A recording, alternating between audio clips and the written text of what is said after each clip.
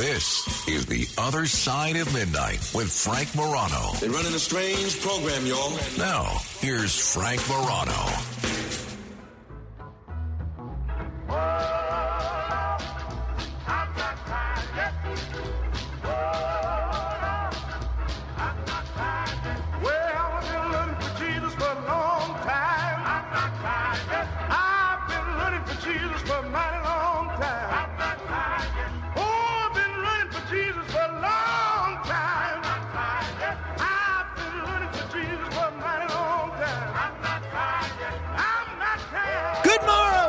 This is The Other Side of Midnight. I'm Frank Morano. Friday, last hour of a Friday show.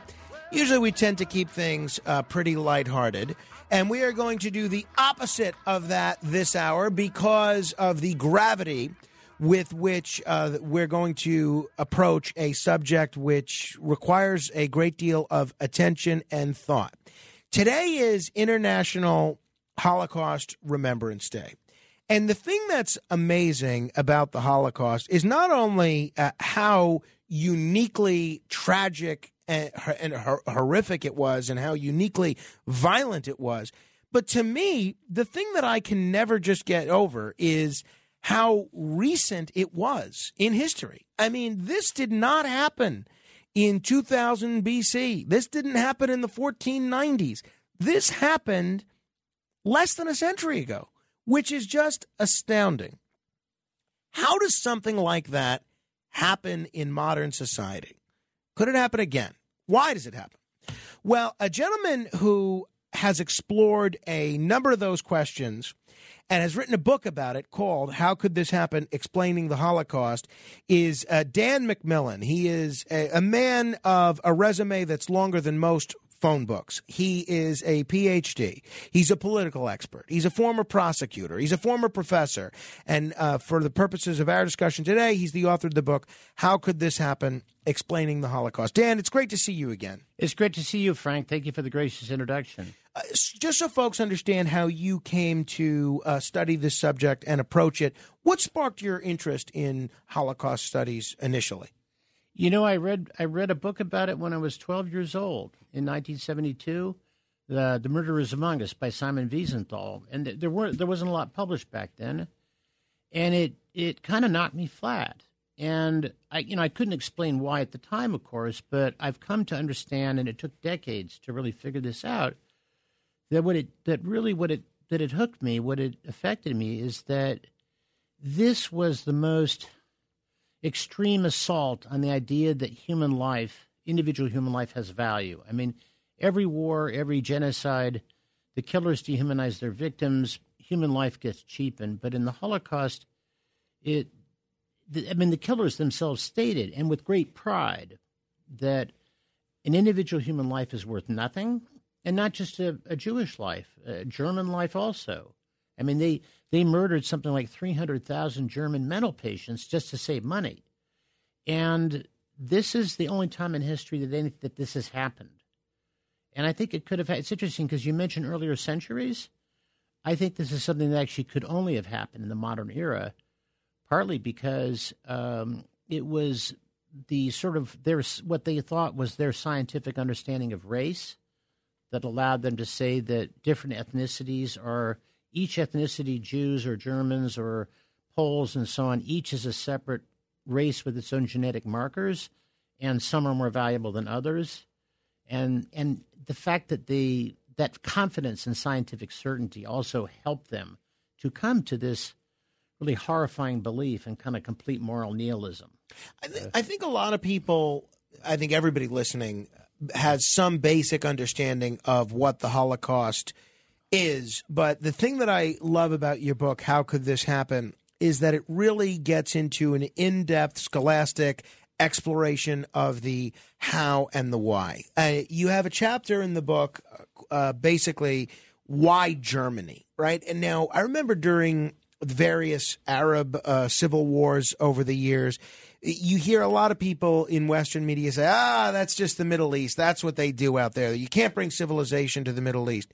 Germany was not exactly a barbarous civilization that had a history of civil war, anarchy, and violence. Germany, what was Germany like before the Third Reich? Culturally, governmentally, what was it like?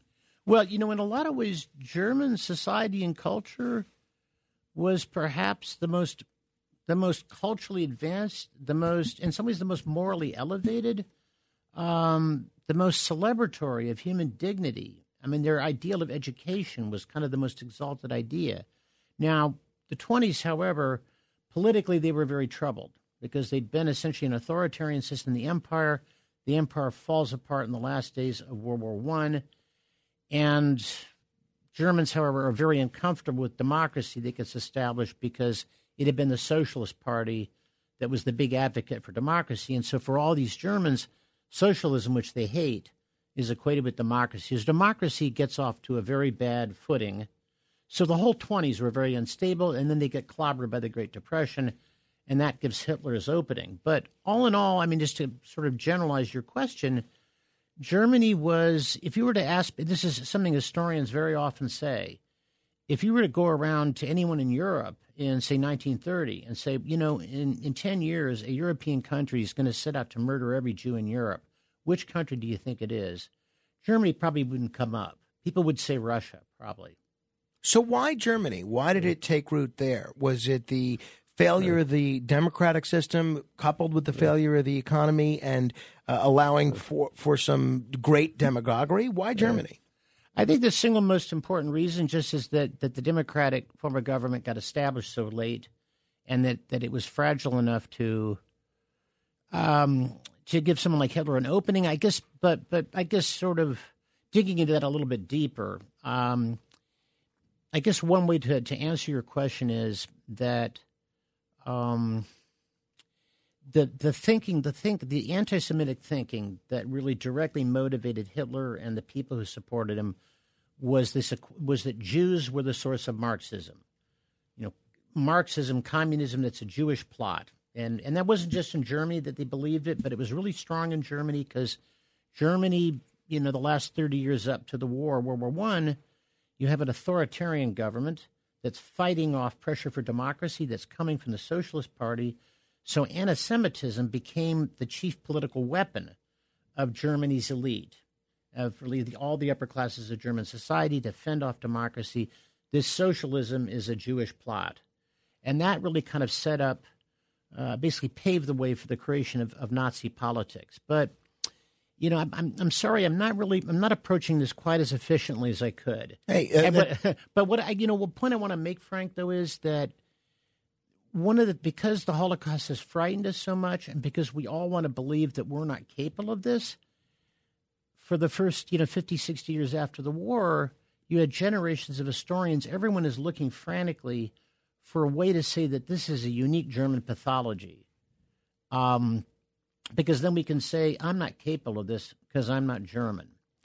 And I guess there are reasons why this could only have happened in Germany, and yet they really don't tell us anything about German culture. They don't tell us anything about the Germans. Altogether, generalizing about the Germans as a people it's bad to do. It's kind of foolish to do that about any country, but especially lame to do that about the Germans at this time because Germany was an especially diverse country, geographically, socially, religiously, economically. It had only become a single country in 1871, and it developed in these different ways. So talking about the Germans, people used to talk about, there were books titled The German Psyche, The German Mind, The German Character. But at the end of the day, it's a silly kind of idea because there's no such thing as a German brain or a Chinese brain or an American brain. There's a human brain. We've all got it. So I guess what I'm going with this, Frank, is that focusing, why Germany and is there something pathological about the Germans has driven the bulk of research into German history since World War II. And yet at the end of the day, it's really kind of barking up the wrong tree. I think a lot of folks listening have an understanding of the final casualty numbers of the Holocaust, and they've seen images of concentration camps and things of that nature. Seen a lot of great films that have depicted this, films like Schindler's List and elsewhere. But tell me how it began. How did we go from the Nazis taking over the government in Germany to the end result of 6 million lives plus lost? How did it start? Well, initially the plan that Hitler had, and this was already something that German nationalists before World War I were thinking, is we just have to neutralize Jewish influence in German society, because the belief was the Jews weaken us as they weaken every country. They divide and conquer us by fostering Marxism, by encouraging ideas of class struggle, workers against the upper class. So we basically we removed them from jobs. We kicked them out of the media. We eventually stripped them of their citizenship. By the end of the 30s, the basic policy of the government, let's abuse them so badly that they want to emigrate. And they all would have emigrated. The main problem was that we and other countries didn't want to let all that many of them in. Because of anti-Semitism and because of the Great Depression. You don't want competition for jobs. Anyway, what happens then is that World War I begins in 1939. The Germans conquer Poland. Suddenly they have 2 million Jews under their control instead of, the 150,000 remaining who are German and Austrian. At that point, the forced immigration solution is just not going to work. And at that point, they begin to think the policy evolves in a more genocidal direction. And they're thinking, well, we'll create a reservation. And, this reservation in eastern Poland, probably there's not going to be enough for them to eat. A bunch of them are going to die, but it's not quite flat-out genocide. Then they defeat, the French and British forces in 1940 in Western Europe. And suddenly they've got really – and they have influence in Southern and Eastern Europe. And then they start thinking, we could kick all the Jews out of Europe. We'll send them to Madagascar in the Indian Ocean, which is this inhospitable island. It's kind of a desert. And a lot of them are going to die. And it's kind of in steps. And then the real turning point, Hitler decides to invade and destroy the Soviet Union. He's wanting to do all along. And at that point, because the whole level of violence, the body count is escalating so dramatically, sort of the inhibition on killing kind of falls away completely. Also, an additional Jewish population comes under their control. And kind of in that way, then I guess what happens there is that they take the argument, they tell themselves the Jews are communists, therefore they will be saboteurs behind the lines of our advancing troops, and they send in these mobile shooting squads right behind the lines of the advancing German army as they invade the Soviet Union in June of 1941. And by the end of July, they're basically shooting whole Jewish communities, man, woman, and child. And then from there, it further evolves. Hitler seems to have reached the decision in October for what they called the final solution to the Jewish question, which is to murder every single person of Jewish ancestry on the European continent, 11 million by their count, which was an overcount. I think one thing I want to underscore about that is that every other genocide I've studied, the people who did it kind of felt like they were cornered and had to do it. Like the Turks felt threatened by the Armenians. Mm-hmm. The Rwandan Hutu felt threatened by the Tutsi, and it wasn't irrational. Hitler and his crew did this not because they felt they had to. They did this because suddenly they saw that they could. And it wasn't out of fear. It was almost more in a meaning of joy. It was like, it is commensurate with my historic greatness as this great leader of Germany that I can accomplish this task that no one before has ever even thought of, to forever rid the world of the threat of communism by eradicating the Jewish people. And that is, I guess, another thing that is distinctive about the Holocaust. They did it because they wanted to, not because they felt they had to. And we're talking with Dan McMillan, author of the book, How Could This Happen? Explaining the Holocaust. We're going to try and take some of your questions throughout the hour. If you have questions, you can dial at 800-848-9222. That's 1-800-848-9222. You alluded to the fact that it wasn't just Jews that were killed during the Holocaust. You mentioned mental patients. Is there anybody else that was exterminated during the Holocaust that people may not exactly be aware of? I think the biggest group that most people are not aware of is Soviet POWs. 3.3 million died in German captivity. Wow. And what's particularly amazing, the first 6 months of the war, the German armies advanced faster than they didn't advance faster, but they ended up capturing 2 million Soviet troops in the first 6 months of the war as they were advancing to Moscow. They hadn't expected that many prisoners. They hadn't made plans to feed them. Now, they could still have fed them. They could have changed their plans, but they just decided it was more convenient, and they also didn't want to impose food rationing back in Germany, which would be bad for morale. So they just decided they basically penned them into open enclosures out in the middle of the grassy plains, the steppe, and then just didn't feed them anything, did give them any shelter, and let them. And by March of the next year, all 2 million were dead of starvation and exposure. But the American POWs that were captured by Germans, they didn't meet that kind of fate? No. Western POWs, the death rate was about 1%, and that was pretty much the death rate of, say, Germans in American captivity might have been about 1%. So why such a different treatment for American POWs versus Soviet POWs? Really, racial difference. It was racist thinking. Mm-hmm. The war in the West was conducted more or less according to Geneva Convention rules, but in the East, it was a war of extermination. It was a race war, and it was also because Hitler's plan, one of the reasons he wanted to invade, you've heard the term Lebensraum, probably, living space. And the idea was,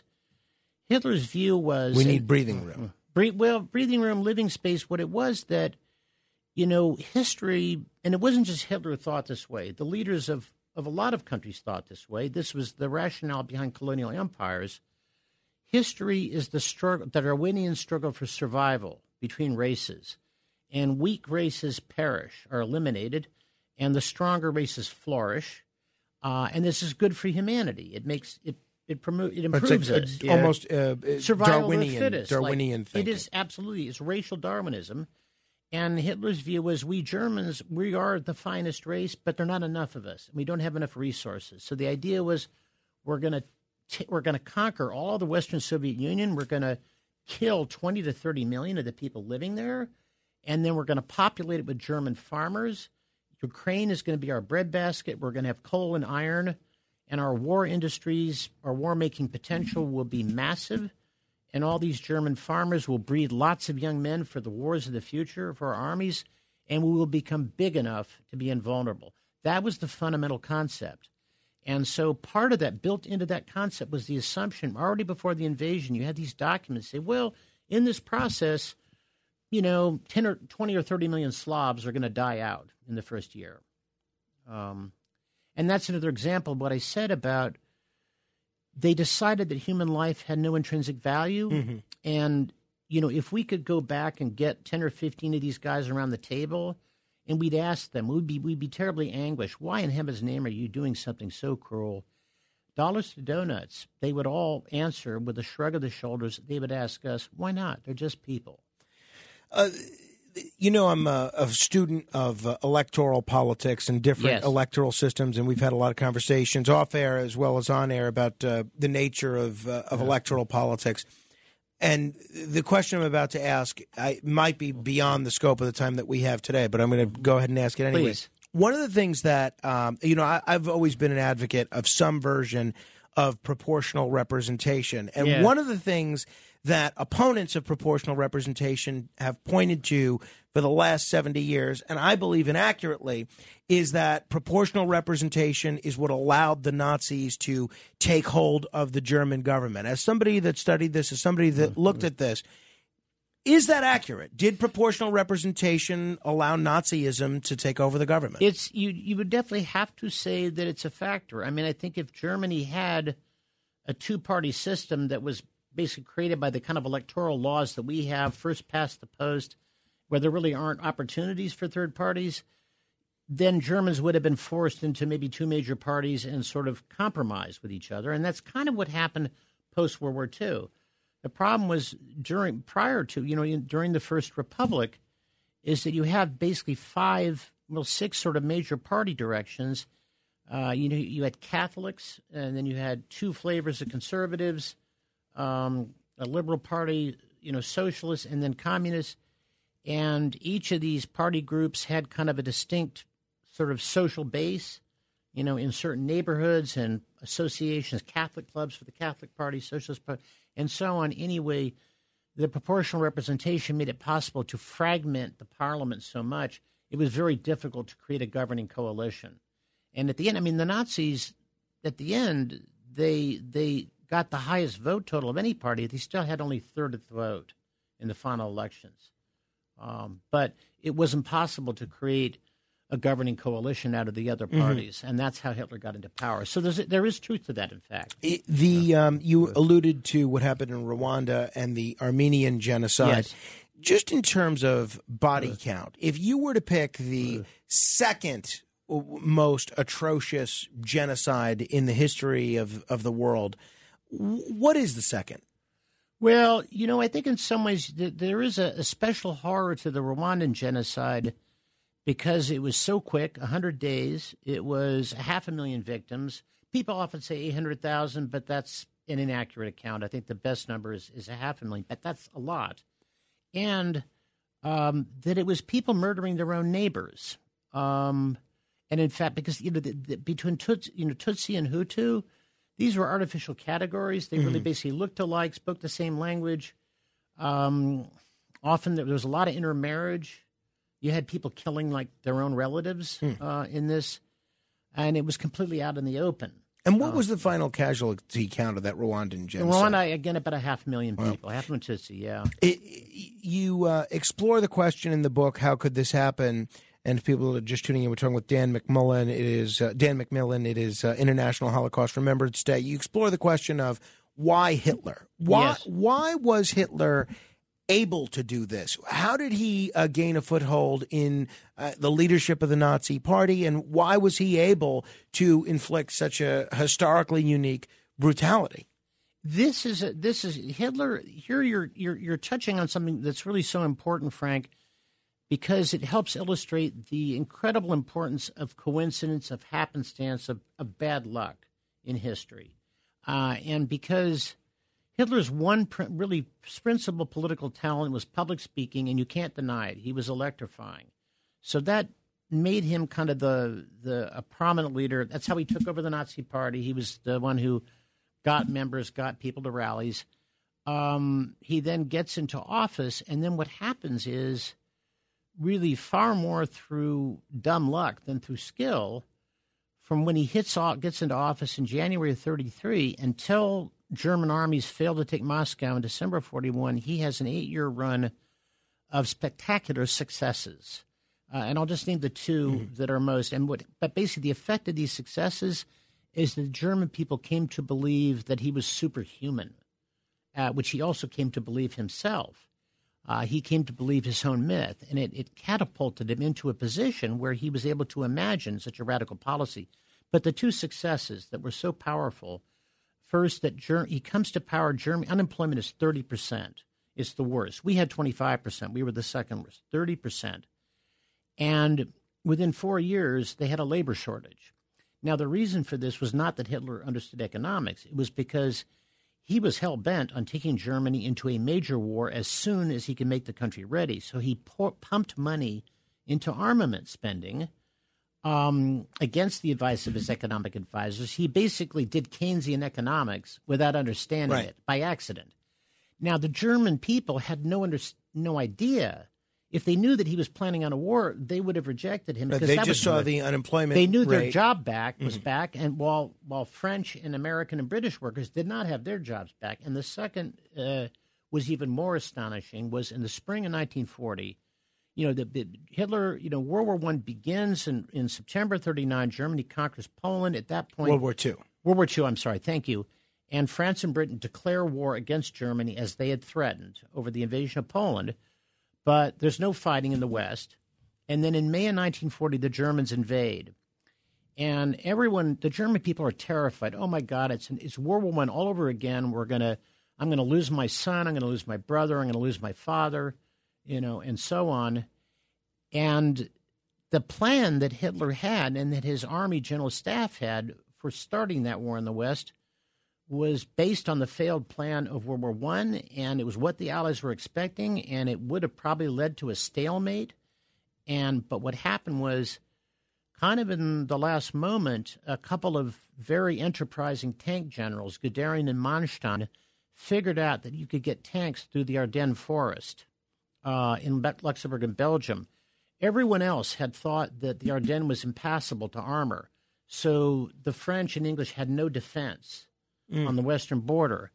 But Guderian scoped out a network of logging roads, and at the last minute, Hitler had been pressing for an invasion all fall on this plan that would probably have failed, and the invasion kept getting postponed because of bad weather, because which grounded the planes, and they wanted to use the air support, which they'd pioneered, and that gave Manstein enough time to present Hitler with this creative, kind of gambling, risky plan, and Hitler adopted it, and it worked like a charm.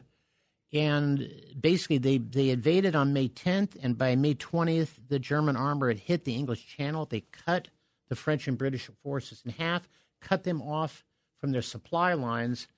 They defeated the French and British forces, drove them off the continent at Dunkirk at the end of May in only 6 weeks of fighting, and they lost only 30,000 German soldiers killed. So those are the two major successes, the military success and the economic success. In 1940, that was a miracle. Sure. Because in World War I, they fought the same enemies for 4 years. They lose 2 million men. They lose the war.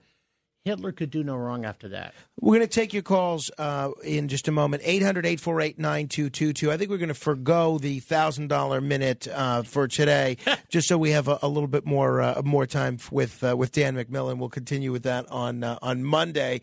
If you have a question, I have a bunch, but if you have a question, please call in 800-848-9222. The book, and we're not even scratching the surface of the really terrific scholarship that Dan's responsible for in this book, is How Could This Happen? It's available on Amazon and wherever books are sold. We'll continue straight ahead. The Other Side of Midnight with Frank Morano. It's The Other Side of Midnight with Frank Morano. Frank Morano.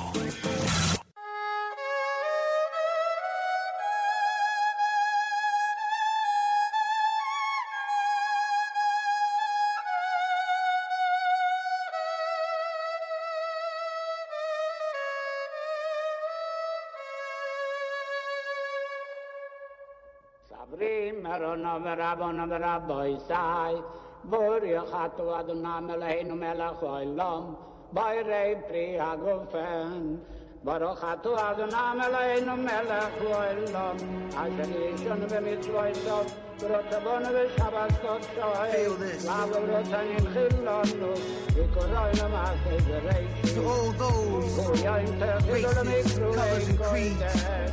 Every man bleeds for the countless victims and all their families of the murdered, tortured, enslaved, raped, robbed, and persecuted. Never again. To the men, women, and children who died in their struggle to live, never to be forgotten. Reuven Ben Menachem, yeah, my own blood, dragged through the mud, perished in my heart, still cherished and loved. Stripped of our pride, everything we This is a terrific song. I actually know the artist responsible for this pretty well. This is a song called Never Again. It is by Remedy of the Wu-Tang Killer Bees. And Remedy, who used to rent an apartment from my mom 25, 30 years ago, and I knew before he was a big rap star, which he subsequently became, is a Jewish rapper. And this was his first, and I knew him as Ross, right, before he was known as Remedy. This was his first big song. It's called Never Again, and it is an honest-to-God rap song about the Holocaust. And if you look at some of the lists of best popular music about the Holocaust, this song is always at or near the top. It came out, I want to say, in the late 1990s, and as part of the Wu-Tang Killer Bees album, it is phenomenal. Absolutely phenomenal. I can't recommend it enough. And it's a great way to teach younger folks that might be into rap music, especially if they like Wu-Tang, about some of the different aspects of the Holocaust. We're talking about the Holocaust because it is International Holocaust Remembrance Day. My guest in studio is Dan McMillan. We've talked to Dan before about some projects that he's working on to improve American democracy, but we're talking primarily about his book, How Could This Happen? Explaining the Holocaust, which is probably the most readable scholarship exploring some of the causes and the history of what went on in the Holocaust. Even if you have a high school education, you'll be able to understand a lot of all of what's in this book, quite frankly. We're going to get to your calls in a moment, 800-848-9222. Dan, one quick question about World War I and its effect on World War II. One of the things that a lot of people have said over the years is that the reparations that Germany was saddled with and the fact that they had to publicly accept responsibility for World War I, that not only was demoralizing for them, but it created such a horrible economic climate that it was going to lead to a demagogue like Hitler to take place. Is that a view that you share? Well, yes and no. I mean, the war guilt clause that they had to accept that they and their allies were at fault for the war was deeply humiliating, and it's part of what enraged people about the treaty. And at the time, economists, including John Maynard Keynes, I think it was his first book, predicted the reparations will cripple the German economy. As a practical matter, though, the pace at which they ended up having to pay the reparations, economists now say that this really did not cripple the German economy. Nonetheless, however, at the time, that was a perception, and because the new democratic government got blamed for the treaty and the loss of the war, you can say that perception in that way did help contribute to Hitler coming to power, if that answers your question. Sure. No, absolutely it does. 800-848-9222. Robert is in Manhattan. Hello, Robert. Good morning, sir. Two-part question, sir. Do you happen to know the numbers of Roma or Gypsies who died in the Holocaust? And number two, do you agree that one reason why the 6 murder camps were established in Poland, we're talking Majdanek, Belzec, those camps, yes, is because even the Einsatzgruppen, hardened killers, just went psychologically bonkers at the constant massacres at Kamenets-Podolsk, Babi Yar, and other places? That Himmler and Heydrich were very worried about what was happening to their men. They were getting drunk. They were alcoholics. Is that why you think that it went industrial? Both good questions. As far as the Roma, you often call gypsies. The most common figure I've heard is about 220,000, mostly by the shooting squads. As far as what you raise about the death camps, that was a very often stated rationale, for example, by Rudolf Höss, the Auschwitz commandant, at his post-war testimony. I think the main reason, though, that they established the camps is they just wanted an additional way to kill more quickly. It is true that some of the men in the shooting squads did find the work upsetting to a point, and, abusing alcohol was sort of part of their routine. Nonetheless, basically, they could have done the whole thing by shooting, and they would have happily done it all by shooting. I think it was just it did make it psychologically easier for them. It also made it quicker. It was more efficient. It was more lethal. You needed less personnel using the camps.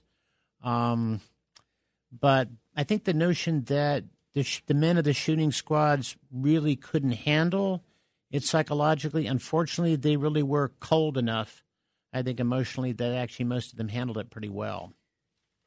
Obviously, there are millions of people in Germany at this time, yes, and very few people in the leadership of the Nazi Party and the Nazi government. What did most rank-and-file Germans that were living in the country at this time actually know about the horrors that were going on at the time of the Holocaust? That's one of the most fascinating questions. I think that, first, at a minimum, I think every German got information, got stories from soldiers in their family who came home on leave about the mass shootings in the East. Probably, on the other hand, not that many Germans could understand that this was a Europe-wide process. Indeed, I think even within the government, I don't know how well widely that was understood. Not least because it's nothing like that had ever been done. It was inconceivable in a way. I think one other thing I think you would also say is that in every town where there was still a Jewish population. Then when it came time to deport, as they called it, deportation to the east was the cover story. And the deportations took place in broad daylight. These Jews slated for deportation would carry their luggage, walk to the main train station in the town in broad daylight, and board the trains to their deaths. I think their neighbors all knew that this was a death sentence. And I've had a couple of German friends whose relatives told them that during the war. There was a ton of information about the killing in Germany of all kinds, including very frequent statements by the government on national radio. There's one, famous statement. Robert Ley, the national labor leader, has said, "We will not stop until every Jew in Europe is annihilated and is dead." But on the other hand, it was so hard for people to really understand and believe that although people had a ton of information, on the other hand, how many people really processed that into knowledge? It's a much smaller number, not least because it's something that people really didn't want to know and also could not do anything about. 800-848-9222. Peter is in Harlem. Hello, Peter. Yes, I've known Holocaust survivors, and some of them tell me stories that if this is true now, Hitler allowed them to leave. They refused to leave because they figured they were German. Do you have any information on that? That's an excellent question, Peter. And I'll hang up and listen. Okay. Well, it's true. First of all, that Jewish Germans very much considered themselves German first and Jewish second, and they were 150% German. They were very patriotic. They identified with German culture. In Germany was probably the European country where Jews were most assimilated, and where intermarriage rates with Gentiles were very high. On the other hand, really by the late 30s, the government had made conditions so brutal for German Jews that I think the great bulk of them wanted to emigrate, and really the only reason why they didn't all get out is that we in other countries didn't want to accept them. That we had an immigration quota, and this was true of every other country. There simply weren't enough countries willing to take all the Jewish German refugees who wanted to get out. I know you mentioned the Jews being kind of scapegoated for the spread of communism and Marxism. Why else were the Jews the target of Hitler's enmity? Why was he able to convince people that the Jews were the source of Germany's problems and the world's problems? Why the Jews? Well, I think these conspiracy theories that really begin to take hold after the turn of the century, but especially after the end of World War I, about an international Jewish communist conspiracy where Jews divide and conquer every society by using Marxism to pit the classes against each other. This, in a way, is kind of an echo of the centuries-long demonization of Jews in Christian theology, because you have to remember that Judaism is the parent of Christianity. It's a rival of Christianity. And already in the Middle Ages, both in Protestant and Catholic theology, there is really this idea that the Jews are the spawn of Satan. In fact, they often would not see the Jews. They would simply see the Jew, as if it's a single impersonal evil force. And I think that this long history, even though it wasn't Christian anti-Semitism that motivated the killing, it paves the way. It makes people receptive to this idea that the Jews are this evil, ominous force. I think the other factor is simply the astonishing record of Jewish success in every field of endeavor. And in particular in Germany, Jews had such an impressive presence in cultural life and in the media. Of the three major newspaper chains in Germany before World War I, two were owned by Jewish, also in book publishing. And for conservatives who were battling the rise of the Socialist Party, their theory was always, well, the German workers would be happy with their life if it weren't for Jewish agitators, and the Jews used their power in the press to feed Marxism to German workers. And if we can only neutralize the Jews and their influence, then this Marxism would go away. So that's really kind of how it happened. But I mean, this belief that the Jews are the sponsors of Marxism was very strong in our country. Henry Ford published the Protocols of the Elders of Zion, which is one of these conspiracy theories, in the Dearborn Gazette, serialized. And, of course, in the 50s, the trial of Julius... Charles Lindbergh subscribed to a lot And of Charles this, right? Lindbergh was a vicious anti-Semite, and the trial of the Rosenbergs in the early 50s for having supposedly sold atomic secrets to the Russians. That played into that narrative in a disastrous way for American Jews. 800-848-9222. Kathy is in the East Village. Hello, Kathy. Hi, Frank and your guest. A couple days ago, I watched this PBS 3-part series, and it was the United States and the Holocaust. And there was a lot of stuff. It showed from the very beginning, the first part, people sort of knowing what's going on. Then in the middle part, kind of knowing what's going on. And third, how responded to it. And they interviewed people who survived. I just can't even imagine the fear, like just each step. And there's like footage that's just the footage that you can see now of all this. It's mind boggling, like death camps and mass graves. And I don't know. It's just very upsetting. Did you happen to see that documentary? I actually didn't, but it's an issue that I've studied and am familiar with, and it's an interesting question. I think one thing that is it's a very good story that bears on your question earlier, Frank, about what the Germans knew and understood. Is that Felix Frankfurter, who was a senior advisor to Franklin Roosevelt and Jewish, there were some resistance fighters who managed to escape from Auschwitz and make their way to America and gave a detailed firsthand report to Felix Frankfurter. And Felix said to this man, he said, "I am unable to believe what you are saying." And another member of the Roosevelt administration said, "Felix, you can't say to this young man that he is lying." And Frankfurter said, "I did not say that he is lying. I am saying that I am unable to believe what he is saying." And this is the kind of the point that I was saying earlier, is that there can be a ton of information about this, but the effort to completely eradicate a branch of humanity, essentially as if the Jews were a virus, because that's really how they saw the Jewish people. It's a virus. We'll stamp it out everywhere so it will never grow back. This had never been done. It was inconceivable. And so even when you're confronted with a lot of detailed information and credible firsthand reports, you still, until you actually had the post-war footage, the video, the bodies, it was kind of really very hard for anyone to fully assimilate and believe.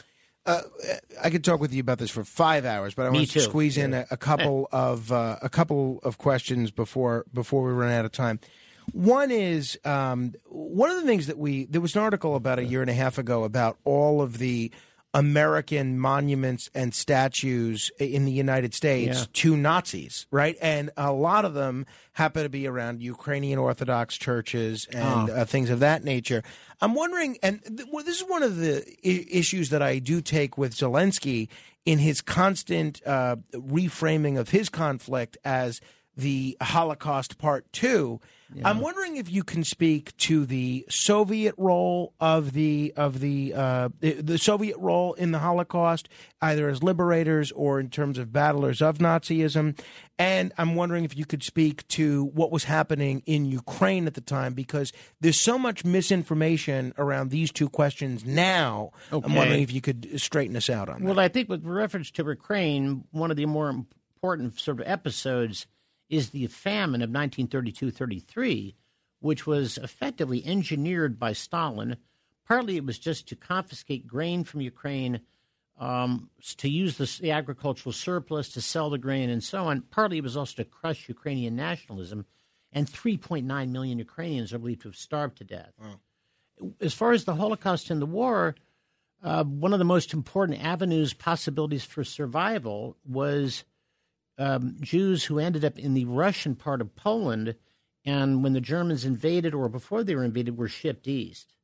And it was ultimately really the only thing that the most important factor, or the most important group of people who brought the Holocaust to the end, was the Red Army, because it was the Red Army that did 90%. It was the Red Army that broke the back of the Wehrmacht, that did 90% of the fighting and dying against Nazi Germany. And it was really the only way that the Holocaust was stopped was to overrun Germany. And that's still they still celebrate that in Russia to this day, right? The Great Patriotic War, and one has to say, I mean, Stalin was of course a monster, but the contribution of the Russian people to the human future by defeating Nazism is really a great and heroic contribution. The other thing I want to ask you, and I get calls repeatedly from people that are unabashed in their anti-Semitism, that will blame the Jews for everything, and by and large.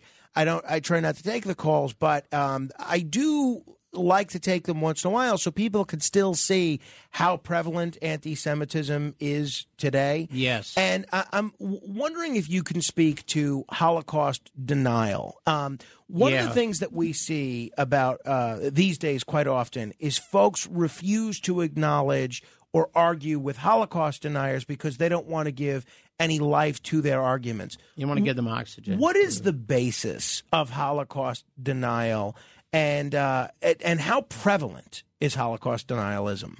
Holocaust denialism is a worldwide movement with tens of millions of adherents.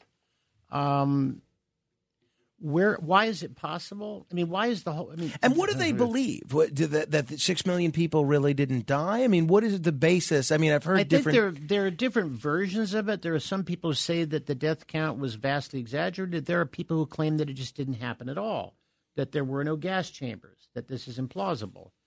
And the interesting question is, but it's a fascinating question because, you know, there are no French Revolution denialists or Protestant Reformation denialists. This is the only historical event we deny. And, you know, I have my own theory, you know, and I think it's really, well, I think there are two reasons. One is that the causes of the event were very complex, and you need a book like mine that really gives you an overview. And frankly, most people have not had access to a kind of clear explanation. And unless you get an explanation that really lays out, you know, how these factors fell into place to make this possible, it is kind of hard to wrap your mind around. I think the other reason is simply the Holocaust frightens us. Why does it frighten us? Because it goes to the heart of really the question of how we find, what, if anything, do our lives mean? In a secular age, I mean, I don't know, Frank, are you a devout Catholic? I identify more as an Episcopalian. Is it Episcopalian? Oh, really? Yeah. I was baptized Episcopalian, but I wasn't raised religious. Well, I'll put it to you this way. I mean, one of the most important problems that all of us face, even though most of us don't really think about it explicitly in our lives, is, I'm born, I'm on this planet for 80 years, I'm forgotten within 3 generations. Does my life have meaning? You know, Tolstoy said, what meaning can my life have that will not be annihilated by the death that awaits me? Now, if you have religious faith, you've got an answer. You know, you're beautiful because you're made in the image of your Creator. Your life has meaning because God put you here on earth for a purpose. But if you're someone like me who's not raised religious, you're not made in the image of your Creator. You're a glorified monkey clinging to an asteroid. And your existence is an accident, and the possibility that your life is without meaning, you face it alone. Now, in practice, I think most of us, and I certainly, although I've actually had to think this through, we find meaning on a human scale by loving other people, by trying to be a good person, by treating people right, by feeling that the world is a better place because I lived in it. And the Holocaust is a devastating assault on that answer to this question, to this vital question, because first of all, this ruling class of this advanced society says flatly, no, who cares if you treat people right? People don't matter. And secondly, if we're capable of doing this, then how lovable are we anyway? And that, I think the reason is that that people accept denial is exactly it. That's the nerve that this touches. That's why this is the only event that frightens us. I can't prove this, but that's my theory. Well, no, it's as good as theory as anything I've heard. The book is called How Could This Happen? Its author is Dan McMillan. Dan, we'll chat again soon. Thank you. Thank you so much, Frank. We'll do 15 seconds of fame in a moment. 800-848-9222. Be heard on any subject for 15 seconds. 800-848-9222. Straight ahead. The Other Side of Midnight. This is Greg Kelly for Priority Gold. What does it mean to be America's precious metals dealer? It means that you're in touch with the hearts and minds of those who love this country, value our freedom, and want to protect the future. Priority Gold is that precious metals dealer. They've helped thousands of Americans back their retirement with solid gold and silver. Call Priority Gold at 888-506-6439. Receive free shipping, free storage, a free investment guide, and one of the best purchase experiences in the industry. Call now or go to PriorityGold.com.